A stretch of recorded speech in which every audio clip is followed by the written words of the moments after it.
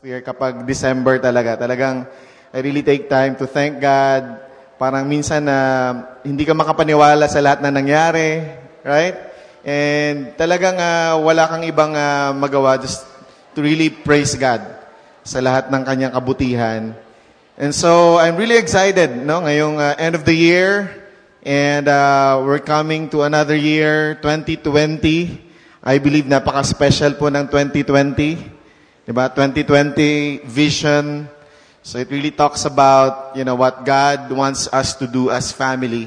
And release na nga po ni Daddy Paul yung ating magiging theme for the whole year 2020, and that is about building up or building as one. So kung yung SEA Games natin, we win as one, sa atin naman, we build as one. Or building stronger together. Pinalitan lang ng first word na, no? And yeah, but, that's what we are all about.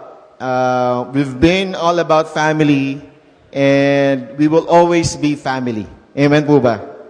Just last week, we had our Christmas party. Makikita nyo dyan yung ating picture. Doon sa first slide. Napagkasya po natin. More than 200 po tayo last week. Palakpakan po natin ang Panginoon. More than 200. Kasya pala dito sa center. So, kasama na po yung mga bata doon. So, talagang, siksik, liglig at umaapaw na po ang ating center. And makikita po talaga natin yung kabutihan ng Panginoon. And it was really a fun-filled day. Ang daming mga games, tawanan,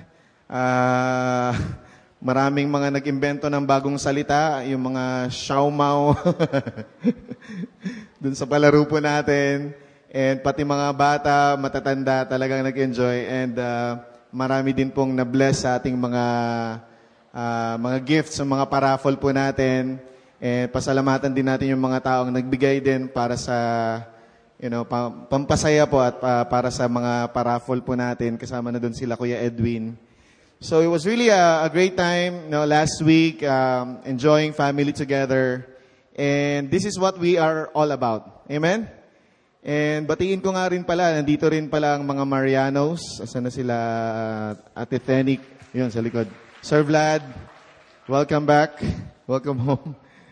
Bakasyon din sila from Vietnam. And nandito rin, kapatid ni Anne from Canada. 7 years, si Alve. Batchmate ko po yan. Batchmate namin ni Joseph Codila nung college, batch 98. So kahapon lang din ay nag-get together yung mga batchmates. And ang saya lang din na, just to have fellowship, just to catch up with one another's stories. And that's what life is all about, right? Ganun talaga yung buhay natin. We journey together with other people, especially yung mga kapamilya natin. Amen? And so this morning, I've been asking God, Lord, ano bang gusto niyong i-share ko po ngayong umaga? What is that thing that you want me to release sa Destiny family, sa Destiny Los Baños? And the Lord has been stirring in my spirit, in my heart. This is a very simple message, about family. But I believe this is something na more and more, kailangan nating mag-grow, kailangan nating lumalim in this area. And in fact, kanina sa prayer ni Kuya Edwin, nabanggit niya na yung some of the things that I'll be sharing. Sabi ko, I believe yun talaga ang word ng Lord. Nabanggit niya yung isang verse na i-share ko mamaya. So, before we continue, pray po muna tayo. Father God, maraming salamat po sa umagang ito, Panginoon. Maraming salamat dahil nandito kami, Panginoon, as a family, to celebrate your goodness. Lord, to worship you as one family. Maraming salamat, Panginoon, dahil alam naming nandito ka. Nandito ang iyong presensya, Panginoon. Patuloy po kayong nangungusap sa bawat isa sa amin, Panginoon. So I pray that even as I share your word, Lord, may you speak to each one of us, Panginoon.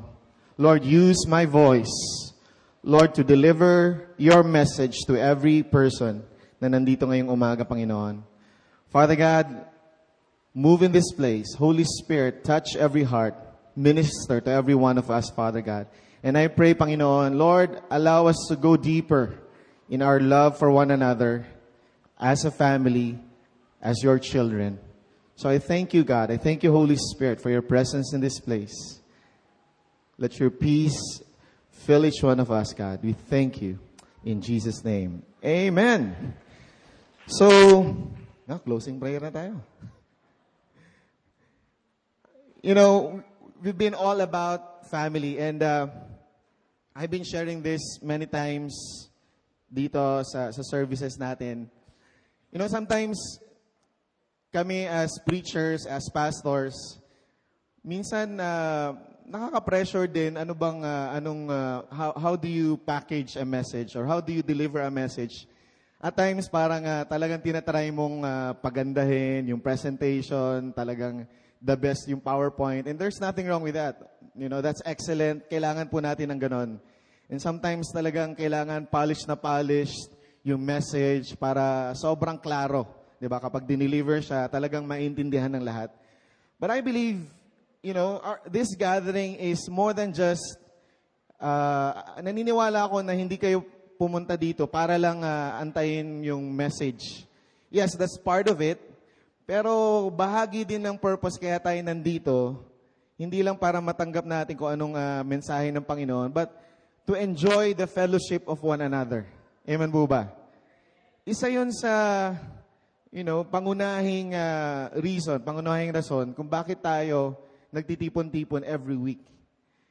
So, gusto ko lang i-emphasize yung part na yun, na madalas kasi sa, you know, nakagawian na natin, na-attend ka ng church, and lalo na sa mga malalaking congregation, minsan nawawala na yung sense of family.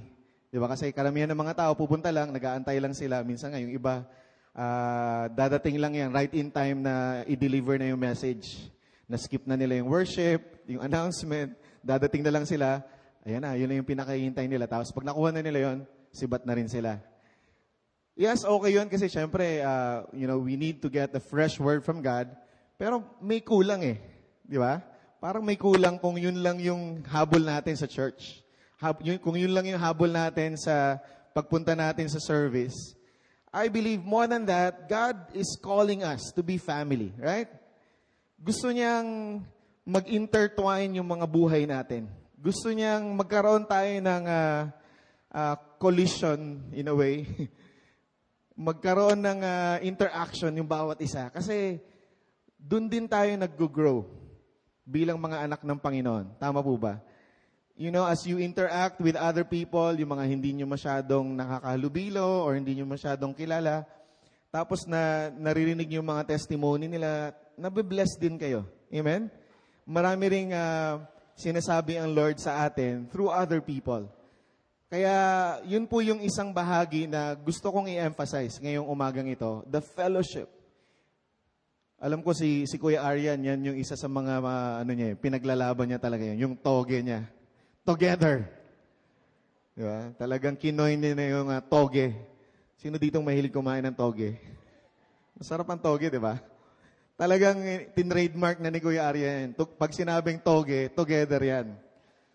Sama-sama tayo. And there's something about, you know, this concept of being together. And I believe, nanggaling to sa Panginoon.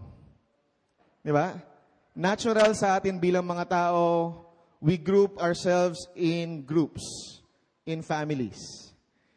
Hindi ko ma-imagine ang buhay na walang pamilya. Di ba?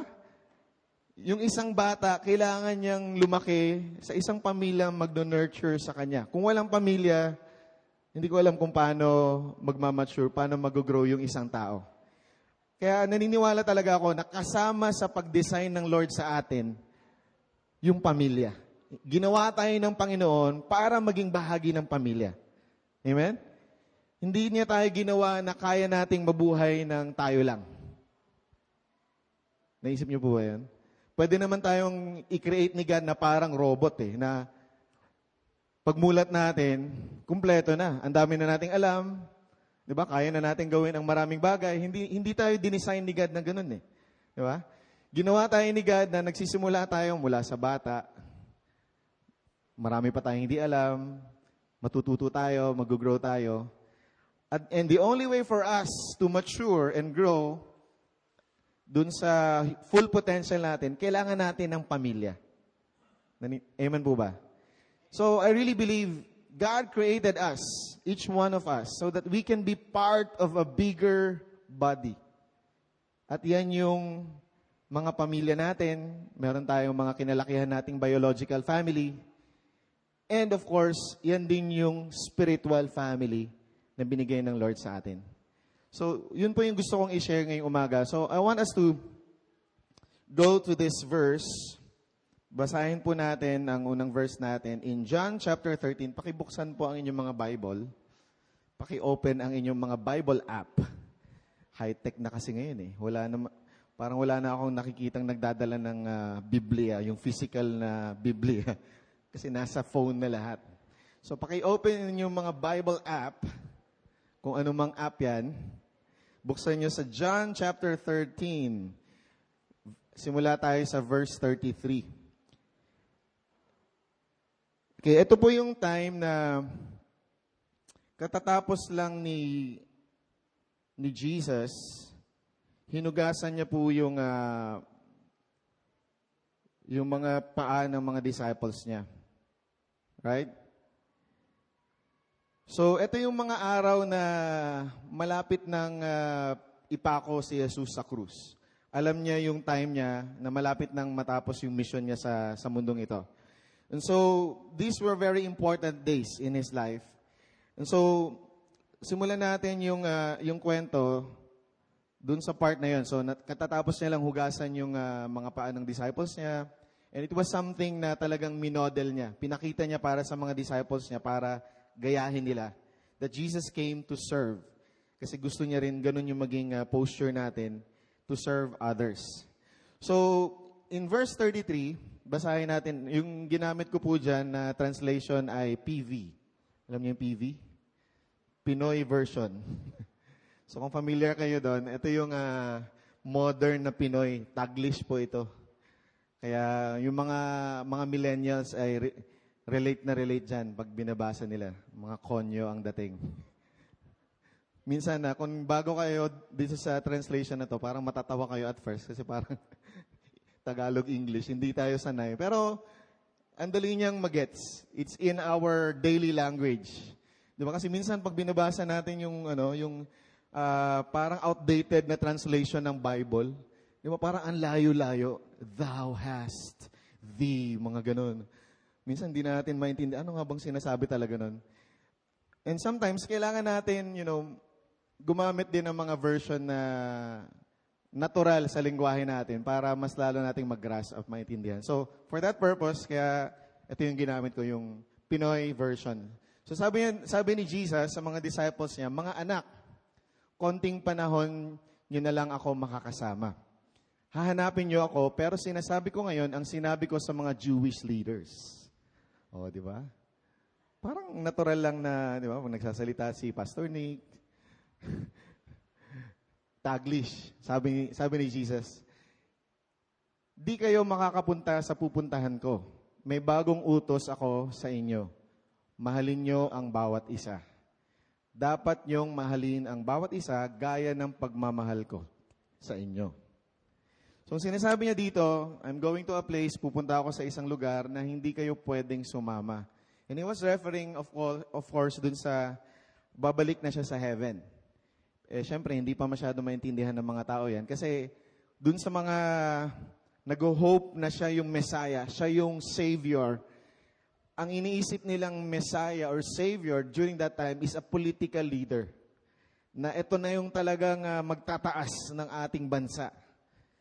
So, akala nila siya na yung magro-rule as a political leader na talagang magiging king siya. So, siyempre, hindi nila iniisip na iiwan sila. O di kaya mawawala na lang bigla. Kaya this came as a surprise or a shock to most people na nandun. Siguro most of his disciples, yun din yung iniisip. Bakit sinasabi ni Jesus, parang aalis siya pero hindi kami pwedeng sumama sa kanya. Kasi he was referring dun sa babalik na siya sa heaven.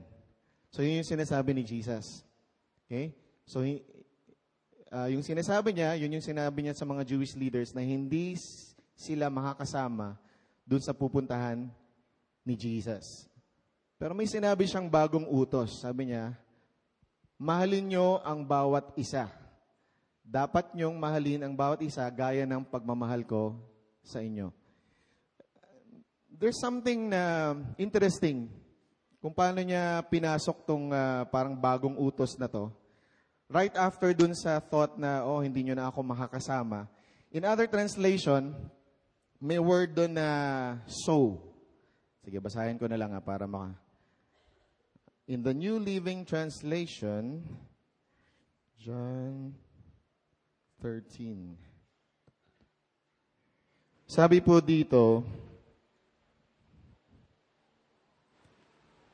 and as I told the Jewish leaders, you will search for me, but you can't come where I am going. Verse 34. So now, I am giving you a new commandment. Di ba pag merong so, ibig sabihin nun, konektado yun dun sa previous sentence. So parang sinasabi ni Jesus, dun sa pupuntahan ko, hindi kayo makakasama. Kaya meron akong binibigay na bagong commandment. And this is just my take dun sa nung binasa ko to. I believe, sinasabi sa atin ng Panginoon, yes, hindi kayo makakasama sa ngayon. Kasi babalik na ako ng heaven. Pero, makakasama niyo ang presensya ko when you do this. Sinasabi niya, ito yung bagong utos. Mahalin niyo ang bawat isa. Dapat niyong mahalin ang bawat isa gaya ng pagmamahal ko sa inyo. The same way na minahal ko kayo, gawin niyo rin yan sa iba. Pinapasa niya sa mga disipulo niya na ilang taon nang nagfa-follow sa kanya. Sinusundan talaga siya, literally. Hindi pa naman uso ang Twitter at Instagram noon na kapag nag-follow ka, ikiklik mo lang. Pag nag-follow ka, noong time nila, talagang kailangan mong sumunod. Susundan mo kung saan siya pupunta. Literal na follow. Di ba? So, for how many years? 2 years, 3 years, sumusunod yung mga disciples sa kanya. Natural, kung follower ka, gusto mo siyang sundan. Pero, etong point na to, sinasabi ni Jesus, pasensya na, yung pupuntahan ko, hindi na kayo makakasunod. They've been following Jesus for quite some time, pero sinasabi ni Jesus, hindi nyo magagawa, hindi nyo masusundan yung gagawin ko. Pero ito ang gusto kong sundin nyo. Parang ganun ang sinasabi niya. Although hindi nyo masusundan ang gagawin ko, pupuntahan ko ngayon, ito ang gusto kong gawin ninyo. And then, interesting din na sinabi niya, ni-refer niya yung mga disciples. Paano niya tinawag yung mga disciples niya dyan? Mga anak. Di ba? Pwede niyo naman tawaging mga disipulo, mga estudyante ko. Pero talagang ginamit niya yung word na anak. Mga anak. I believe it also shows us na tayo bilang mga followers ng Panginoon, we are also like children. Para tayong mga anak. Ano ba yung mga children? Yung mga bata kasi, dependent talaga yan sa mga magulang. Tama? Mahirap silang mabuhay kung wala yung parents. Hindi ko ma-imagine ang buhay nila Xander ngayon kung bigla na lang mawala kami. Or kung sila lang ang maiwan sa bahay. Ngayon nga nandun kami, kagulo na yung bahay. Ewan ko na lang kung sila lang yun nandun. Di ba? So parang sinasabi dito ni Jesus, tayo bilang mga disciples, we are also children, mga anak, na kailangan natin ang Panginoon. Kailangan natin yung presensya niya.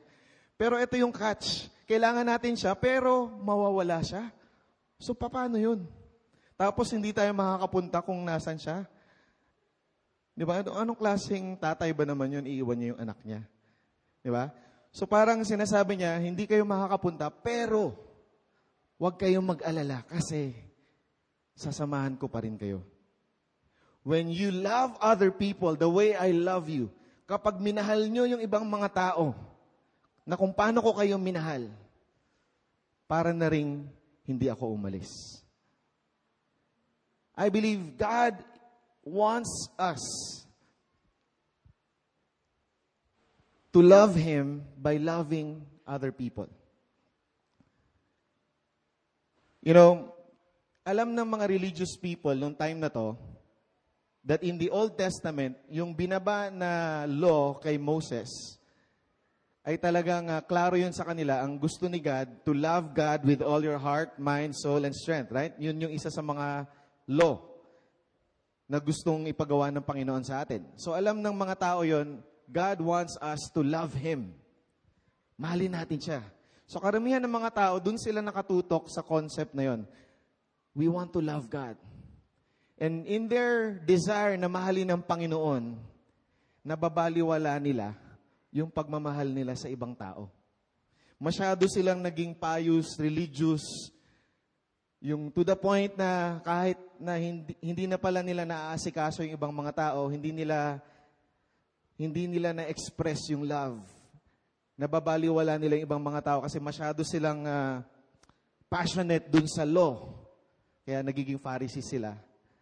Nawala yung aspeto na sinabi din naman ng Panginoon to love your neighbor, to love others.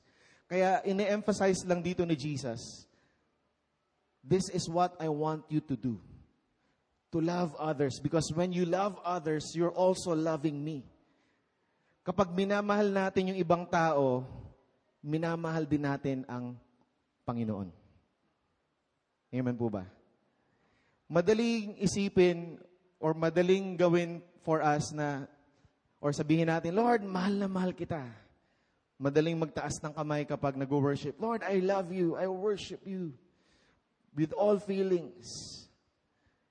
Pero, hindi po hanggang dun lang ang pagmamahal natin sa Panginoon. Amen?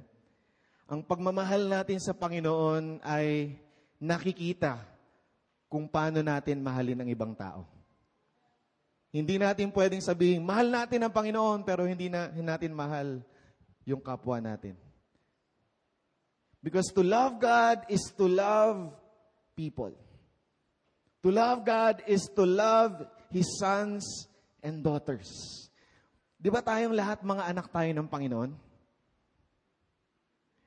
Di ba ako, kung kunyari ako, anak namin si Xander at si Zion, kapag nakita ko kayo na maganda yung treatment nyo sa kanila, sa kay Xander, kunyari, matutuwa ba ako or madi-disappoint? Pag nakita ko, kunyari, binibigyan nyo siya ng regalo, talagang araw-araw. Uy, ang ganda nun Di ba, matutuwa ako kasi kahit hindi ako yung binigyan, anak ko yun Di ba, parang kahit indirect na hindi sa akin binigay, sa kanya, apektado ako or nararamdaman ko yung love nyo for him and also for me by doing that. Kasi anak ko siya Right? So in the same way, kapag pinakita din natin yung pagmamahal natin sa mga anak ng Diyos, ano kaya sa tingin yung nararamdaman ng Panginoon? Matutuwa kaya siya?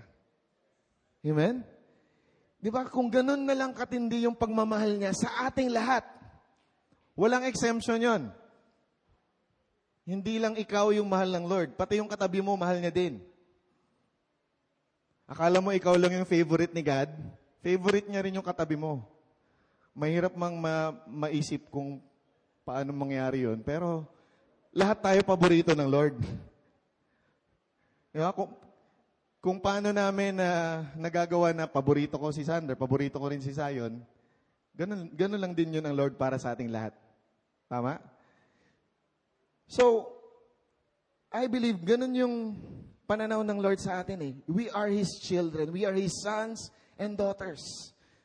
So kung paano natin tratuhin yung mga anak niya, ganun din natin tratuhin ang Panginoon. Amen? So kaya sinabi niya, kahit na hindi kayo makakasama sa akin, parang nandito na rin ako kasi mga anak ko kayong lahat Kaya mahalin niyo ang bawat isa kung paano ko kayo minahal. Next verse. Ito yung kinote ni Kuya Edwin kanina. Kung mamahalin nyo ang bawat isa, malalaman ng mga tao na disciples ko kayo. Dito makikita ng mundo na talagang mga totoong disciples kayo ni Jesus. Kung makikita nilang nagmamahalan tayo sa isa't isa. Hindi natin sila mawiwin sa ganda ng ating mga explanation about the gospel, although that helps. Pero nakikita nila yung buhay natin. kahit na gaano kaganda yung explanation natin, gaano kaganda yung tinuro natin sa kanila, kung hindi naman nakikita sa pagmamahal natin sa mga kapwa natin, yung love natin sa Lord, hindi nila makikitang totoong disciples talaga tayo. Amen po ba? So kung paano tayo ka-passionate na mag-share ng gospel, mag-evangelize, ganun din tayo maging passionate na mahalin natin yung brethren, yung mga kapamilya natin, yung mga kapuso. Baka may ma-offend na GMA fan eh. Pati kapatid na rin. Ano pa? Ano pang hindi ko nasama? Mahalin natin ang bawat isa. Because as we do that, the whole world will know that we are God's disciples. I want to refresh us. Again, next slide. Nailagay ko ba dyan? Familiar sa atin, of course, ito, right? Yung ating triangle. Yan po yung ating symbol na ginagamit para hindi natin makalimutan. Ito yung tatlong dimension ng pagiging isang disipulo ng Panginoon. Tayo ay mga disipulo, right? Mga followers ni Jesus. So bilang followers, ginagaya natin siya. Si Jesus yung modelo natin. So bilang modelo natin si Jesus, may tatlong aspetong nakikita natin sa buhay ni Jesus. Sa buhay ni Jesus, meron siyang up. Sabihin natin up. Meron siyang relasyon sa Panginoon. Araw-araw, talagang nag-spend time siya. Kinakausap niya ang tatay niya sa langit. Talagang malalim ang connection niya sa langit. Pangalawa, meron siyang in. Sabihin niyo, in. Yan yung relasyon niya sa mga kapwa niya, mga anak ng Diyos. Mga disciples niya. So para sa atin, yung mga kasamahan natin sa Destiny Family or sa Body of Christ, no? Bilang mga anak ng Panginoon. Nakikita natin na kung paano yun kinultivate ni Jesus Christ. Yung relationship niya sa mga disciples niya, sa family, inside, kaya in. Meron din pangatlong dimension, makikita natin sa buhay ni Jesus, yung out, sabihin nyo, out. Kung paano siya nag-reach out sa mga hindi pa kasama sa pamilya, sa mga hindi pa nakakakilala sa Kanya, sa mga hindi pa nakakarinig ng salita ng Panginoon, nire-reach out yon ng Panginoon. So para maging totoong disipulo tayo ng Panginoon, kailangan tayo din, gayahin natin si Jesus dun sa tatlong aspeto ng buhay niya. Kailangan po kumpleto. Hindi po pwedeng puro up na lang tayo. Malalim tayo sa Lord pero wala tayong fellowship or hindi tayo nagre-reach out sa ibang mga hindi pa nakakakilala sa Lord. So kailangan po kumpleto yung tatlong aspeto para maging disipulo tayo. Pero nung may sinabi si Jesus, sabi niya, may bagong utos akong ibibigay sa inyo. In-emphasize niya dito, anong portion, anong bahagi dun sa tatlo? Nung sinabi niyang, mahalin niyo ang bawat isa. In. Sige, next slide. So, finocus niya yung in. I believe there's power in this, yung sinabi ni Jesus dito. Kasi, pag makuha natin to, makukuha natin lahat eh. Sabi niya, mahalin niyo ang bawat isa, ibig sabihin nun sa in, the way na kung paano ko kayo minahal. Kailangan natin magkaroon ng conscious effort na mahalin natin yung mga kasamahan natin sa church, in the body of Christ. Hindi madali kasi maraming mga tao yan, iba-ibang ugali. Tama? Iba-ibang mga background, iba-ibang mga pinagdadaanan. Diba? Kaya nga tayo may mga best friend lang, may mga circle of friends lang tayo kasi yun, doon tayo na-attract. Eto, mas malaking grupo to. Hindi madaling mahalin mo lahat yan. May mga iba dyan, hindi mo madaling nakakahalubilo o hindi mo madaling nagkaka-click agad kayo. Baka madalas ay nagka-clash pa kayo, nagdedebate kayo lagi. Di ba? Hindi kayo nagkakasundo. Magkaiba kayo ng background. Or may mga times din na nasasaktan kayo. It could be intentionally or unintentional na nasaktan kayo. Paano mo mahalin yung taong nakasakit sa'yo? Di ba? Or maraming pang ibang mga reasons. But I believe, kung magawa nating sundin yung pinapagawa sa atin ng Panginoon, na mahalin natin yung kapwa natin, yung kasamahan natin in the family, I believe, magkaka-breakthrough tayo sa lahat ng aspeto na yan. Sabi niya, mahalin natin kung paano tayo minahal ng Panginoon. So, hindi lang ito ordinary kind of love. Na, love ko yan. Dahil ba sinabi mong love mo, totoo ba talaga yon? Diba? Kung love mo talaga yung person na yon, mahalin mo kung paano tayo minahal ni Jesus. So, when we exert effort, when we focus and really be intentional in loving the church, the family, makukultivate natin yung ating relationship sa Panginoon. Sige, next slide. Kasi manggagaling sa Lord yung love na ibibigay natin sa mga tao. Amen? So as we focus ourselves, Lord, paano ba mahalin itong taong ito? Talagang naiinis ako sa kanya. Hindi ko alam kung bakit. Pag nakikita ko lang siya, naiinis ako. Ayoko siyang tingnan. Parang ang sama, no? Pero nangyayari po. Huwag niyo na lang itaas ang kamay niyo kung kayo yun. Pero nangyayari talaga. May mga taong, ang hirap. Pero, kailangan Doon po tayo na-form. Kasi, hindi natin kaya kung tayo lang. Kaya tayo, parang mga bata, hihingi tayo ng tulong. Daddy, kailangan ko ng tulong mo. Paano ba mahalin to? So, by doing that, wala kang ibang tatakbuhan kung hindi yung relasyon mo sa Panginoon. Kasi doon mo huhugutin Amen po ba? Kaya naniniwala ako na kapag tinutukan natin to as a family, mahihit natin tong up, in, and out na to. What if lahat tayo talagang we exert effort? God, help us be like a family. Be more like family. Lord, tulungan nyo kaming talagang ma-express namin, maipakita namin yung pagmamahal namin sa isa't isa. Kahit gaano man kahirap.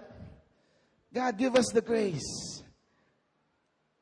As we do that, kita nyo, lumalapit tayo sa Panginoon kasi hindi natin kaya. Nasaan po tayo? So as we focus on loving the people around us, loving our families, wala tayong ibang tatakbuhan kung hindi ang Panginoon. Bilang mga anak niya, God, kailangan namin yung grace mo. Kailangan namin matutunan kung paano nyo kami minahal. At ang sinabi dun sa verse na binasa natin, kapag ginawa natin yon, when we love others the way Jesus loves us, ano daw yon? Malalaman ng mundo na tayo ay talagang mga disciples ni Jesus. Ano yon? Next slide. Out. Malalaman ng buong mundo that we are indeed disciples. Pag nakita nila kung gaano natin kamahal yung mga kapamilya natin. Amen? O diba, isa lang yung focus, isa lang yung commandment, pero nakuha mo lahat. Kaya tingin ko na-convert na ako ni Kuya Arian Kasalanan mo to, Kuya Arian yung toge mo There's power to this. Why don't we focus? Magtulungan tayo. Tulungan natin ang bawat isa na ma-bridge natin yung gap. Alam ko, kahit ako po, marami po akong pagkukulang. Hanggang ngayon nga hindi ko pa memoryado lahat ng pangalan nyo. Isa yun sa weakness ko talaga. Yung tipong nagpakilala sa'yo, ako, anong name mo bro? Tapos nagpakilala, tapos mamaya after 5 seconds, ano nang ang name niya? Nakakahiya naman tanongin siya ulit. Meron bang kagaya ko?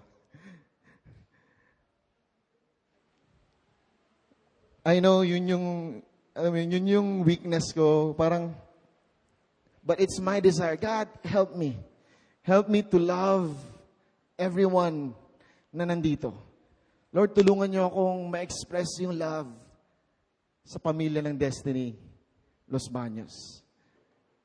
Hindi madali, pero magagawa natin ito by His grace. Amen? So, ito yung iniwan ni Jesus Christ. Isa sa mga salitang iniwan niya bago siya umalis. Pinako siya sa krus, namatay, nag-resurrect, umakyat ng heaven, at iniwan na niya yung mga disciples niya. Now, tingnan natin in the book of Acts, anong nangyayari? Kung sinunod ba ng mga disciples yung bilin niya. Tingnan natin in Acts chapter 2, starting in verse 42. So ito na yun, nangyari na yung Pentecost. Bumaba yung Holy Spirit, grabe yung power ng Lord, grabe yung display ng power, 3,000 got saved. And after that, tuloy-tuloy po yung expansion ng kingdom ng Panginoon. Verse 42, sabi doon, ginamit nila, meaning yung mga disciples, ang oras nila para matuto sa mga apostles. They devoted to the apostles' teachings. Nagsama-sama sila parang magkakapatid. Nagsalo-salo sa pagkain ng tinapay at sa pagpe-pray. Ang ganda, di ba? Pagpe-pray, pwede pala 'yon. Jeje mo nata yung nag-translate nito. Pero naintindihan niyo naman, di ba? So, tingnan natin dito. Maraming disciplines or acts ang pinakita dito. Yung unahin ko na yung huli. So, anong ginagawa nila? Nagpa-pray sila. So, nananalangin sila sa Lord. Ano pa? Nagsasalo-salo. Yan ang gusto ko dito eh. Pwede bang yun na lang ang i-focus natin? Salo-salo. Kaya nga tayo merong once a month na potluck kasi nakasulat salo-salo daw eh. Pwede nga gawin araw-araw eh, no? Yan, ngayong Christmas, marami yan. Salo-salo. Sa pagkain ng tinapay. And then, sabi pa dito, natuto sila sa mga apostles.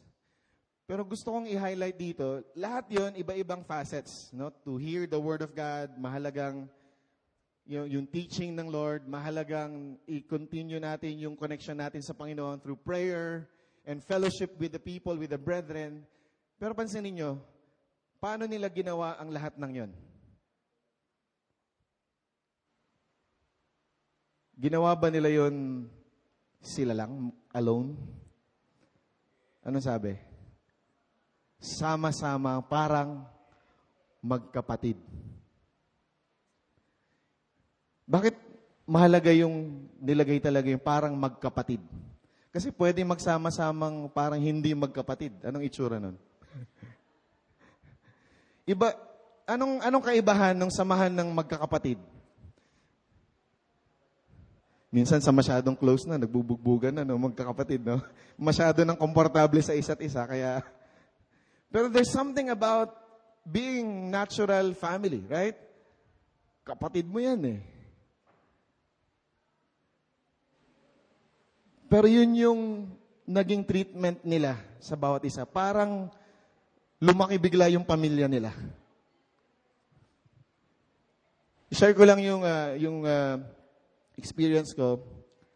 Nung pinakasalan ko si Ann, syempre yung mga kapatid niya, naging kapatid ko na rin. Yung ate niya, naging ate, hindi ko naman ate, magka-age lang kami. Naging kapatid ko na rin. Kung dati hindi kami ganun ka-close, ngayon ba? Hindi pa rin, no? Pero siguro mas close na ng konti. Pero nakita ko na nung naging asawa ko na si Ann, parang automatic na kapatid ko na siya. Iba na yung treatment mo in your mind, kahit man siguro, hindi ko man siguro na-express yun kasi hindi ko pa rin siya madalas nakakausap kasi layo.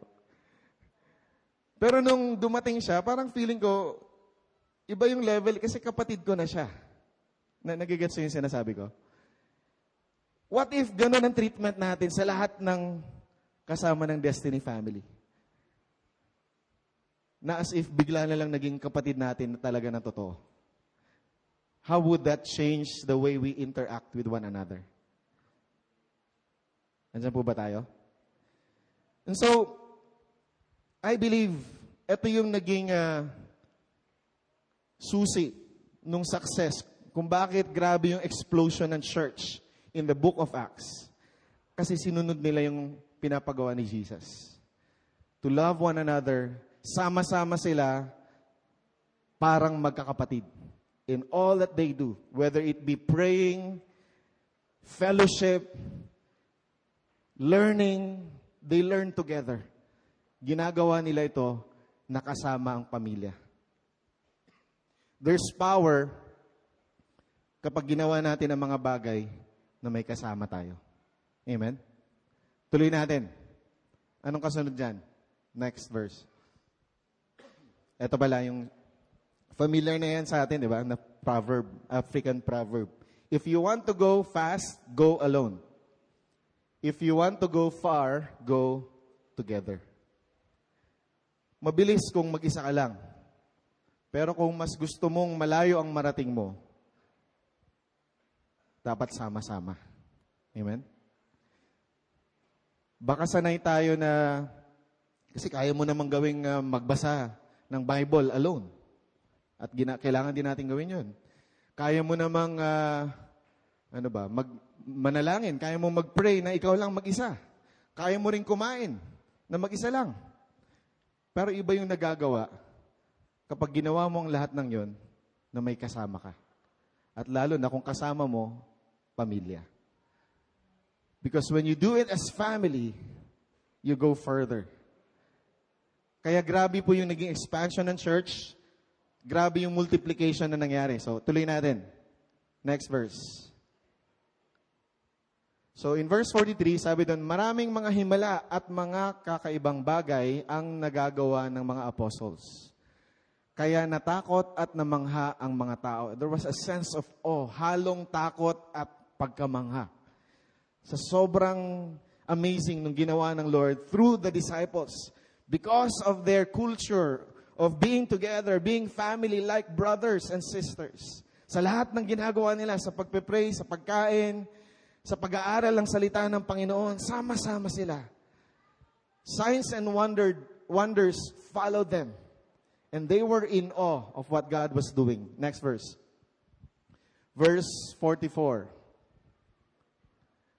Nagpatuloy sa pagsama-sama na parang magkakapatid ang mga disciples at shinare nila ang mga ari-arian nila sa isa't isa. Binenta nila ang mga properties nila at mga gamit tapos dinistribute nila sa lahat ang perang kinita ayon sa kanya-kanyang pangangailangan. Di ba, ang tindi nung kanilang samahan to the point na talagang pati yung pera nila, talagang sharing na lahat. So according to their context, no, in-apply nila yung mag-a-apply. Bilang isang pamilya, I'm not saying na kailangan gayahin natin as is, kung paano nag-share din sila ng pera nila. You know, ang mahalaga dito, yung essence, naging pamilya sila. Sama-sama silang parang magkakapatid. To the point na ganun kalalim yung kanilang connection. So now, I don't know kung paano yun, ano magiging itsura nun in our context. It could still be possible na ganun ang gawin natin, or it could be in other forms. Yung pagtutulungan natin, you know, yung may isang kapatiran tayong nawala ng trabaho, tutulungan natin na magkaroon ng trabaho. May isang nagkaroon ng problema sa pamilya, sama-sama tayong nagtutulungan kasi pamilya. Amen? Then lastly, next verse. Araw-araw, nagmi-meeting sila sa temple. Sama-sama silang kumakain ng tinapay sa mga bahay nila. Kumakain sila ng masaya at maluwag sa kalooban nila. Nagpupuri sila sa Diyos at natutuwa sa kanila ang lahat ng mga tao.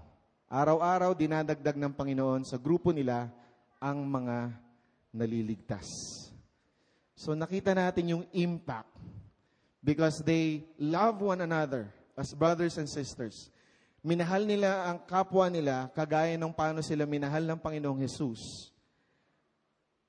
Dinadagdag ng Panginoon araw-araw yung bago. Automatic yung growth. Kasi natural yung pagmamahal nila sa isa't isa. Nagmi-meeting sila araw-araw. Masaya silang kumakain, masaya at maluwag sa kalooban nila. Yung mga bagay-bagay. So, ang tanong ngayon, paano ba? Paano gawin yan? Kasi hindi madali. Tama? Madaling sabihin na, yes, kailangan nating magmahalan. Pero mahirap gawin. One way, para makatulong, ma-apply natin ito, madalas nating marinig ito. Next slide. Yan na ba yan? Madalas nating marinig kay Daddy Leif. Honor is what love looks like. Kung gusto mong matutunang mahalin yung ibang tao, start with honor. Ano ba yung honor? Honor is something na binibigay mo sa isang tao kahit na may mga bagay na hindi ganun kaganda sa buhay niya, pero you still chose to honor that person. That's honor. Hindi naman tayo lahat perfecto di ba? But we all deserve honor and love. Paano ba tayo minahal ng Panginoon? Minahal niya tayo unconditionally. Walang kondisyon.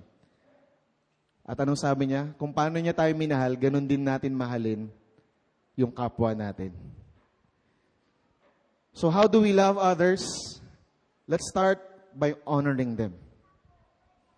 Alam kong may mga pagkakataon na mahirap mag-honor ng isang tao. Nararanasan ko rin po yun. No? Lalo nang minsan mahirap maghanap ng positive dun sa isang tao. Lahat na lang nakikita mo negative. But it pays to really honor that person. Kung ang Panginoon nga, kaya niya tayong i-honor. Even in the midst of, sa lahat ng nagawa nating kasalanan sa Kanya, nagawa niya pa rin mahalin tayo. May nakikita pa rin siyang kaaya-aya sa atin dahil anak niya tayo. Amen? So let's strive. In the same way, hanapin natin kung ano yung good sa mga tao sa paligid natin. Kahit na meron silang mga kapalpakan, let's still choose to honor them. Isa sa mga joys ng pagmi-minister sa nations ay makasama yung ibang mga leaders from other movements and other countries. Ang isang example nito yung Agenda 1. Kasama po natin sa pagmi-minister sa nations yung IMI Church from Norway. At isang example yun, isang venue yun na kung saan talagang nakikita ko na intentional silang mag-honor ng ibang tao. Every January, sumasali po kami doon sa gathering in Bangkok. And nakikita namin, iba-ibang nations po ang involved. Nagli-lead ng worship, may mga Cambodian, may mga Thai, nagsasalita. Although yung leader ng pinaka-movement na yon ay mga puti, mga Norwegian, European, grabe silang magbigay ng platform para sa mga Asian. Hindi po common yan. Di ba? Kasi sa world, pag nakita natin, grabe yung discrimination. Di ba? Kapag Asian ka, hindi ka ka-level ng mga European. Pero nakita ko doon sa family na yon, sa Agenda 1, kung paano nila in-honor yung iba-ibang mga culture. Binigyan nila ng platform, yung isang babaeng, I think Cambodian, talagang siya yung pinagpe-pray, pinagli-lead siya ng prayer, kahit na hindi siya magaling mag-English. At times, kahit ako nga, napansin ko yung kung paano siya mag-English. Sabi ko, naisip ko, ano ba yan? Parang, ang hirap naman maintindihan ng English nito. Bakit nila pinapagsalita to? Di ba? On your natural thinking, parang, maisip mo na, sana iba na lang ang pinag-pray nila kasi para maintindihan ng lahat. Kasi minsan, ang hirap intindihin yung sinasabi. Pero nakita ko doon kung paano nila in-honor yung person, even though may mga weaknesses siya, hindi man siya magaling mag-English, they still chose to honor her dun sa heart niya to pray, dun sa heart niya to disciple people. So nakita ko doon, pwede nating gawin sa ibang tao. Amen? Kahit na yung mga anak ko ang kukulit dito, pwedeng magalit na ako sa kanila, pero I still choose to honor them. They're my sons, right? And nakita ko rin doon kung paano nila, after the gathering, talagang tinatawag nila yon isa-isa. I thank this person for, you did a good job. Very vocal sila sa pag-appreciate. Madalas yan yung weakness ng Pilipino eh. Mabilis tayong mag-criticize. Bagong-bago lang, katatapos lang ng SEA Games, ang daming criticism ang lumabas. Madaling mag-criticize eh. Madaling mag-post ng kung ano-ano. But what if we choose to honor other people? Even if maraming mga bagay na pwede mong gamitin para i-criticize siya, but still choosing to honor is more powerful. Amen? So I want to encourage us to honor others, to honor other people, because that's what love looks like. Another verse as we close. Next. Sabi sa Romans 15:7, therefore, welcome one another as Christ has welcomed you for the glory of God. Again, babalik po tayo sa dependence natin sa Panginoon. Hindi natin magagawa ito apart from the love of God that we receive from Him. Amen? So kung gusto nating matutunang mahalin ang ibang tao, gusto nating sundin ang pinapagawa ng Panginoon sa atin, kailangan po nating tanggapin muna sa Panginoon. Bigyan niya tayo ng kakayanan. Bigyan niya tayo ng grace. Bigyan niya tayo ng enabling power para magawa natin yung bagay na hindi natin kayang gawin on our own. Lastly, next, in 1 John 4:19, we love because He first loved us. Kaya naman natin nakakayanang mahalin ng ibang tao kasi meron munang nagmahal sa atin. Apart from the love of God, imperfect yung love natin. Kulang. But because of God's love, because He first loved us, now we can love others the way He loves us. Amen? As we close, I want us to do something. Pwede po ba tayong lahat tumayo? And I want to challenge all of us. Tanungin natin sa Lord, Lord, sino yung taong gusto mong lapitan ko ngayong umagang ito? I want to encourage us, we'll have a few minutes, magpares-pares po tayo. Ask nyo sa Lord, Lord, sino kaya ang pwede kong lapitan? And I want us to minister to one another. To express our love to one another, maybe pray for one another. Tanungin nyo kung meron siyang mga needs. Tanungin nyo how you can pray for the person. Okay po ba yan? Let's just allow the Holy Spirit to move through us. I want to encourage us, just go where the Spirit leads you to go. Kung sino yung kakausapin nyo, sino yung lalapitan ninyo. Baka hindi nyo pa yan kilala, okay lang. Baka ito na yung time na mas makilala nyo siya. It could be someone na you're very familiar with. Just spend time. Apply po natin yung gustong ipagawa ng Panginoon sa atin. To love one another.